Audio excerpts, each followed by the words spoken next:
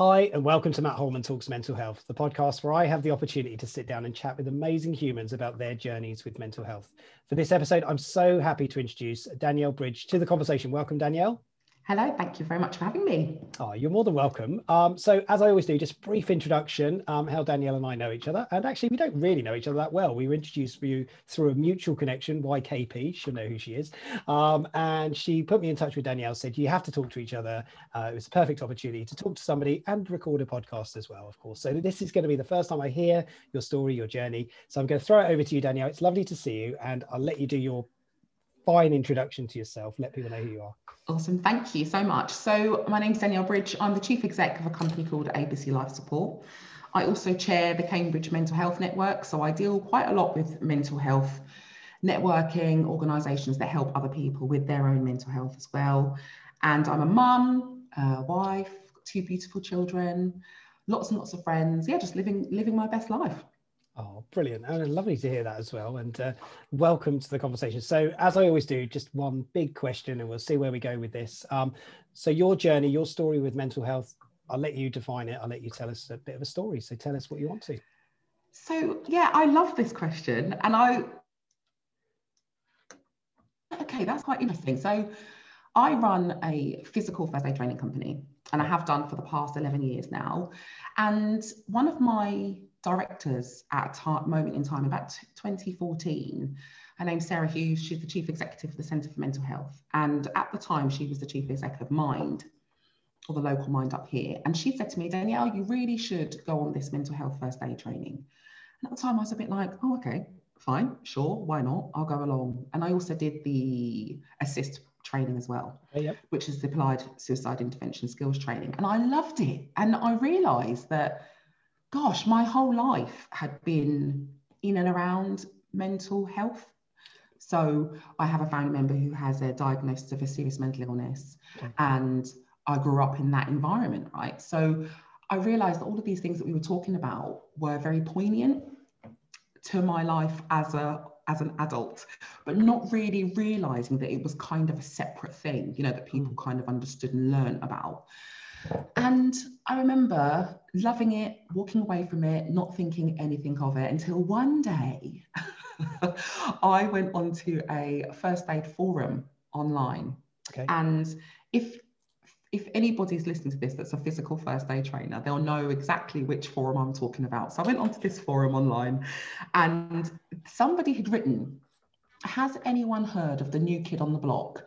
It's called Mental Health First Aid. And obviously my interest peaked. And so I continued reading. But what this person had written was also, I'm not sure what it is, but is it where you teach first aid to mental people? Oh, wow. Yeah, absolutely. And I was gobsmacked. You know, it was one of those moments, like those cartoon moments when my jaw hits the floor. And I'm like, what? How do people think that first of all, that language is okay? And second of all, what? You know, I was just seriously like, I just couldn't believe it. So anyway, I kind of read through this thread. And what had happened was, since the Farmer and Stephenson report that came out in 2017, brought into the general, you know, knowledge area, if you like, of first aid at work, bring it into par with the first aid at work, people had started to hear about this program, but they started to try and put it towards their business, you know, opportunities. So, okay, so I'm a first aid instructor. There's this new thing called mental health first aid. Maybe we can teach that. And it was this kind of whole area about adding to somebody's repertoire that they deliver this physical first aid training to mental people. And then obviously everybody then went and started to do more introductions into what it is. And I realized then that, first of all, I was already a mental health first aider without ever putting anything of that knowledge into practice. You know, if I'm honest, I went on the course in 2014, left with a certificate, left empowered, left really interested, but never did anything about it. Then I went onto this forum, realized that this is a new opportunity for physical first aid training instructors to be able to add to their repertoire, and made a decision at that point that if anybody was best placed to do it as a first aid training company, it would be mine. Right. Because of my knowledge of this subject matter and the fact that I didn't want to do it to make money. It was about empowering people. Now, rewind maybe 4 years before that, my organisation became a community interest company. And off of the back of that, the whole vision and mission for my business is to make training accessible to everybody. And in the beginning, it was life-saving skills, first aid training, accessible to everyone. Now, the interesting reason behind that was because back in my youth, living with my parents, we had a very, very difficult childhood, a very difficult family life. And as a result, unfortunately, we ended up living in a women's refuge, experiencing extreme domestic violence. And at that time, I remember lots of parents, well, mums and children living in this house that I lived in. And when I started working for St John Ambulance as a trainer, I remember thinking to my head, man, why do parents not get first aid training, right? Why do parents not get first aid training? Yeah. And off of the back of that, when I was old enough and experienced enough, I worked around my own business when my first child was born. And the aim was to try and reach people who were difficult to reach. And I think the reason behind that want or that drive for me was thinking back to my mum, who was living in that refuge many years prior, never having access to life-saving skills, because to be frank, we didn't know where our next meal was coming from, let alone accessing a first aid training course because your kid's choking or something like that. And that stayed with me, and it stayed with me for a long time. And I decided as a business, I wanted to try and reach those people that were just as deserving as anybody else that had the money and the finances to access this training, but didn't have the inclination or the mindset at that moment, for whatever reason, to access it. So that's why my business was founded as a CIC. Yeah. So fast forward back to this course, when I decided to add this training to my repertoire, it was because I really, really, really wanted people to have access to mental health, psychoeducation, if you like, that would help them navigate their own lives, and to help them help other people navigate their own lives in terms of their mental health journey, right? And throughout this whole process, I've realized, as you know, and the people that are listening to this, everybody has mental health, everyone. But what they don't have access to is the knowledge that will help them understand that they are and can be empowered to help people, either for themselves or for the people that are close to them that they know and love. And that's why I do what I do. It's only in my later life that I realized that mental ill health has affected my entire upbringing, you know, in terms of my father's diagnosis and, you know, the fallout out of the back of that. And it's not really a story I tell everybody, right? It's not why I do what I do primarily, but it is certainly given me an experience of what it would be like, or what it has been like, to live with the legacy of living with serious mental illness in your home. And using that experience, I'm able to explain to people, first of all, that there is light at the end of the tunnel. Second of all, there is education around that, where if you're empowered to understand what the processes are, it can help you as a family, it can help you as an individual, it can help you as a business owner to work out your place in that person's journey to be able to make a difference. So mental health is with all of us. Mental illness doesn't affect all of us. And I think if we can try and navigate those waters in this lay terms that people can understand, it would make those conversations a little bit easier, right? Yeah, I find it fascinating listening to you, and thank you for sharing what you've shared as well there, and talking about your you know, your personal perspective from your family and things like that. So just genuinely thank you for that. It's interesting, isn't it? You made a point there, and maybe I'm going to challenge it even, you know, just because I think that's what we have to do. We have to have this healthy debate around these conversations, don't we? Because otherwise we just sort of take it verbatim. I think mental health does affect all of us, even, you know, it's a mental illness, affects all of us, because it might not be us personally that's struggling, but, you know, from your perspective, you haven't experienced that element, but you've supported or been around that element, so you've seen it. Do you know what I mean? And I wonder how many people would be able to recognize that point, because I think that's the challenge, like the blink of view, isn't it? Yeah, no, that is interesting. And actually, I'm going to challenge back on that one. I have a diagnosis myself. I've had a diagnosis of illness and health anxiety, and I've had that for a number of years, over about 20 years. But it's not something I necessarily talk about in order to kind of, validate my knowledge, if you like. because I do think it's important to share your experiences. And when people hear that from me, they're like, what? I never knew that you lived with that, because it starts to break down barriers about what mental illness looks like and how it affects people. And the fact that I have entered into therapy, the fact that I have had CBT before, the fact that I have, you know, gone down the IAPT route myself, and I'm able to share that experience with people. So yeah, you are right that maybe mental illness does affect everybody, primarily, not necessarily, but by living with somebody or witnessing it, they have. And also then I suppose the conversation comes around diagnosis or not then, right? And then that's a whole different ball game as to whether or not someone's whether or not somebody's received a diagnosis or not. So yeah, it's interesting. And I think if people can continue to have these conversations from their own frame of reference, and the reason I challenged you on that is because without speaking about it doesn't necessarily mean that somebody hasn't had it. I love it that you've unlocked that. You've brought that in. Right, and it's this is what I love is just having open conversations about mental health without the fear that it's like, it feels normal for me. I don't know about you if you feel normal with these conversations, but that's what this is trying to promote. It's that normality around, look, it's okay to say it, and if you don't want to say it, you don't have to. And if you do open up and share, it enlightens people a little bit more, doesn't it? I'm inspired when people tell me more than anything else. I don't you know, when I talk about my own mental health, I don't feel ashamed talking about it. I just say, look, it is what it is. I can't change, you know, I can make a change and adjust things, but I can't change what's happened in the past. I can only look forward to the future and you know, be present today. So yeah, it's really interesting. So some of those anxieties, is it okay if we just delve a little bit into those? Are you okay with talking a bit? Yeah, sure. So for people listening, you know, so can you define sort of moments when that would have been more prevalent in sort of some of your feelings? The pandemic. Oh, right. Okay. Yeah. So why would that be? Right. So but for me, I've had issues around kind of health anxiety for a number of years. And if you look at the reasons why people will often have these sort of situations, sometimes they can be pinpointed, sometimes they can't. For me, my mum had a serious heart issue years and years and years ago. And off the back of that, I then became very ultra paranoid about her, ultra paranoid about myself, ultra paranoid around health and illness. And it was well managed for a number of years.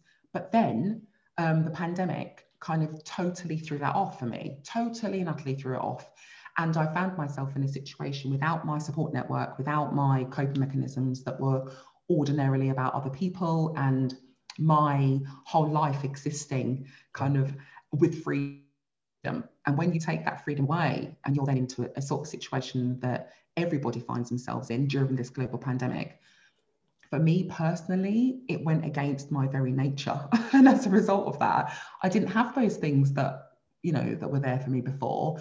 And so things started to manifest themselves for me again around not wanting to go out, not wanting to be around people, becoming paranoid about every cough and splutter. And I will know that for people listening to this, that in itself may be ordinary, may be an exact response to the pandemic, specifically around that. But for me, and for a lot of other people that have got history around this, that will become a trigger. And when we're talking about triggers in mental health, you know, we talk about something that might make you feel a certain way. And for me, the pandemic was an absolute catalyst for me to become in my own head. And off of the back of that, you know, behaviours that were uncomfortable for me, making sure that I wasn't unwell and all sorts of stuff, which then prompted me to go and get help. And I'm telling you what, it was absolutely amazing. Okay. My therapy was awesome. And I love that. I've got a big fat grin on my face because my therapist was just amazing. And it was the first therapist, that they gave me. And he was just awesome, absolutely awesome. And what was quite fascinating is, as a mental health educator, as a psycho-educator, I was fully aware of the majority of the models that he used in his therapy. I was fully aware of the context behind them.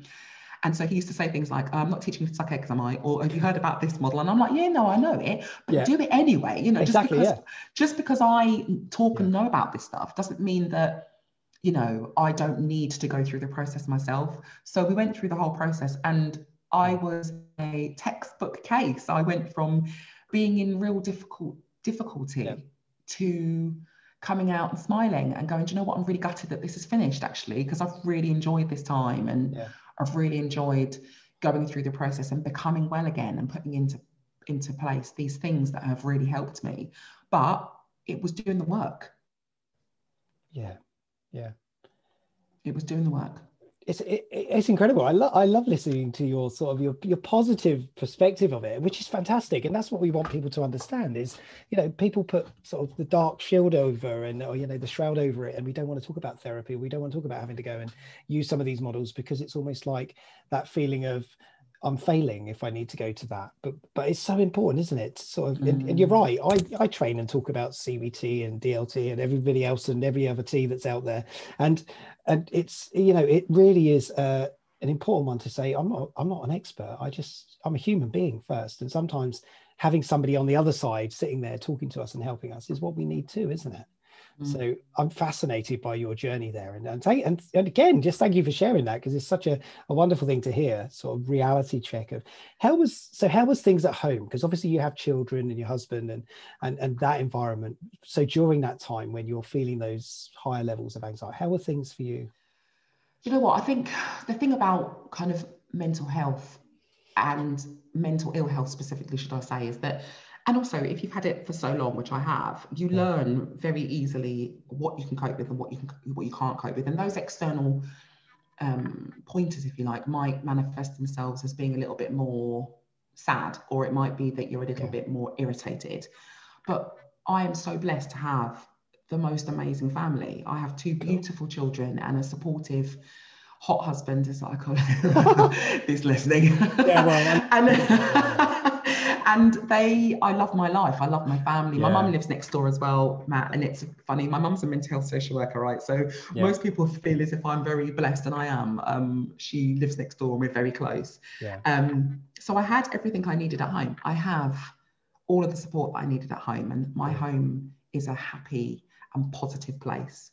But even externally, when your home is happy and supportive, sometimes what's going on in your head isn't. And that's why I think sometimes people can equate what your home life is like versus what's going on in someone's head. Does that make sense? It's like, well, they've got everything they need, or they've got everything they want. And, their life is fantastic. What have they got to feel sad about or anxious about, or, all of these things, when actually what we have to realize is that whatever's going on externally to somebody in someone's life doesn't necessarily make any difference to what's going on internally. No. Doesn't necessarily, Yeah. So really super supportive family. And I'm very open, as you could probably imagine, in our house. We talk a lot about emotions and feelings and treatment. And my children know that I had therapy every Monday. Okay. And my husband did. And we talk about it very openly, because for them to be able to take it seriously and to also understand how accessible that is, I have to lead by example. And so those conversations around mental health in our family are rife. I'm very, very, very open. Do you, this is a question because I got children and I start talking about mental health with my teenager. It's like, oh, stop talking about this. I'm right. Are they receptive to the conversation? Yes. And the reason they're receptive is because they're quite young. Okay. So I have an 11 and a 13-year-old. Okay. So they're quite young, but they're also really positive about it, and they're very empowered by the conversations we have. So my son, for example, made me very proud the other day. He is on a group chat, and one of his friends had written that something's a psycho or something like that. So my boy literally went on the internet, screenshotted what the definition of psychopath was, put it into the chat and said, look guys, I just don't think we should be using words like that. And he said, Mum, that's right, isn't it? And I was just so proud of him. I was like, God. And he did that of his own, volition. It wasn't driven by me. And when he hears words that make him feel uncomfortable, like crazy or mad, or, not all the time, but he'll kind of go, I don't really. So I feel really. That's amazing. I know, right? He's so cool. So he's a cool kid. My daughter, she's just as good. Excellent. Well, I love that. I think that's so fascinating, the way that they they interpret the information, but they also call it out when they're not happy with it. And I think that's such an important and valuable, trait that we can engage with our young people to do, isn't it? It doesn't feel right. It probably isn't right. And if it's a word, you know, and it depends context is always going to be critical in all of the conversations, but that's brilliant. And you just remind me of the graffiti wall exercise that we talk about in mental health. I know, yes. I love that exercise. And for anybody that's listening who doesn't know what it is, sign up to a mental health first aid training course with Danielle or myself or anybody, you know. But the graffiti is just incredible, isn't it, when you start to realize and visualize the difference between the good stuff, the acceptable words, and it's hard, that's hard, with the bad stuff, the unacceptable, which is the easiest ones that we go to, right? Naming people, shaming people, and labeling people with uneducated perspective, isn't it? And it's funny because we talked the other day, my children are into Disney still, which is lovely, and we all love a Disney film. But recently they've started to put up on the front of the beginning of the film that they take into consideration and understand that when these films were made, society was not quite as progressive as it is now. So they take note of the way in which some of those stories are told. And I thought that was amazing, because I don't know about you, but I often use the example of Belle in Beauty and the Beast, when her father Gaston, sorry if there's any spoilers if you've not seen Beauty and the Beast, when her dad is taken and detained under the Mental Health Act, what we would classify that as being now. People might know that as being sectioned or detained, but and it's really scary if you watch that. The way in which it's kind of shown is really dark and really intense, and it's not empowering, it's frightening. And our children are watching that, and their first kind of experience of mental ill health or mental illness in a film, in a TV show, in a film, is one of fear and one of difficulty and one of darkness, and one of using, you know, mental health and weaponizing mental ill health, where he gets put in the back of this, you know, truck or this carriage, in a straitjacket, you know, Matt. So this is so I stop and we have these chats and I say, what do you think that looks like? You know, because when you're growing up, if I wasn't doing that work with my own children, what would their thoughts and processes be around when somebody is labeled as being mad or crazy? What does that look like? And actually, that's what we're feeding our children inadvertently. And I'm not, you know, I think there is a lot to be said for watching these things and having conversations around them. But we've got to kind of do those little bits of work just every time we see them, just like, you know, chipping away to allow it to be more accessible, right? Yeah, no, you're absolutely right. I didn't realize that Disney had done that. So kudos and credit to them for calling that out, and obviously, you know, recognizing some of those undertones that were slightly different. They've changed the distortion of the view of the world. And I think back to when I was younger, and you know, I'm much older than you, of course, Danielle. But you know, when we were back in the day, and you know, the reality of mental health was totally different to where we are now. You know, mental illness was all about the straitjackets and people being locked away in asylums and the darkness of it, and every movie that you saw that you thought was about mental health, One Flew Over the Cuckoo Nest and Psycho, although Psycho wasn't really in that perspective, but people thought it was all about this is a crazy, you know, madman who's going around killing people in showers and stuff. And it was so distorted, wasn't it? It was so distorted. But we're still in that, you know, I don't know about you, but even in my training now, when we're talking about accessing support and, you know, going down the mental health route, when people go to doctors or GPs and they're talking about things that are affecting their mental health, and then somebody says, you know, maybe we should put you to refer you to the mental health team, and people are fearful. They say, no, I don't want to, it's fine, I'll sort something out, I don't want to go down that route. Because they're petrified of something that's been built up in their mind or their imagination by the things that are being subconsciously fed to us in our everyday lives. So although I don't want to change those programs, you know, Beauty and the Beast is a classic, keep it as it is, but still shine a light on it, put a bit of sun on it rather than the moon and dark. Well, exactly, you know, make it all pretty and you know, somebody holding his hand rather than, you know, putting him in a straitjacket. But it's about challenging those things, because unless we start to have those conversations, nothing's going to change in my mind. No, and at the age of our children, it's an age where we should be educating them more around these subjects, definitely. And you're obviously doing an amazing job with your children, so well done. Keep up that amazing work with them, that they're calling things out. But that's the challenge society, though, isn't it? You know, it comes back to that point that you said very much at the beginning around first aid for parents. It doesn't exist, but I always think about when we were antenatal class for our babies, you know, and all we were really taught was how to change the nappy. Well, that's what I remember, changing nappies, which was pretty horrendous. And a few of those sort of softer, more cuddly things around it. We never got taught about when they're older, they might struggle with their mental health, and how to help them to transition through those journeys. And actually, the biggest changes of our life tend to happen when we're children, right? So from one point to the next, growing up, learning, education, we're influenced by systems. We change at 15, 16 years old. We have to go to college and then learn to, and all the other associated challenges and that's why my daughter struggled at that point. It was all those changes that were going on around, and she wasn't prepared for them, and neither were we, because we'd never had an education on how to prepare ourselves for it, and she definitely never had an education that helped her. So it's fascinating, honestly. Wow, there we go. So we've got a few more minutes left, and I am so engaged in this conversation. I love it. I think you're just an amazing person, Danielle. So please don't ever change that. So where should we go? Just a few more minutes. Plans. What do you want to do? What's your ambition? You know what? I think if I'm 100% honest, in terms of what it is I want to do around the work that I currently do, is around educating every lay person. It doesn't necessarily have to be within a workplace. It doesn't necessarily have to be within a corporate organization, from well-being at work. We do that. But my passion is for empowering communities to be able to help from the community perspective. And for example, people, and I don't know about what your Facebook group is like where you live, but in our Facebook group here, we have an awful lot of people reaching out for mental health support because they don't know where to go. And then you get this information that is often wrong, or often biased, or often negative because of their own lived experience. And it all goes back to this place where these people are desperate, and but they don't know what the processes look like, right?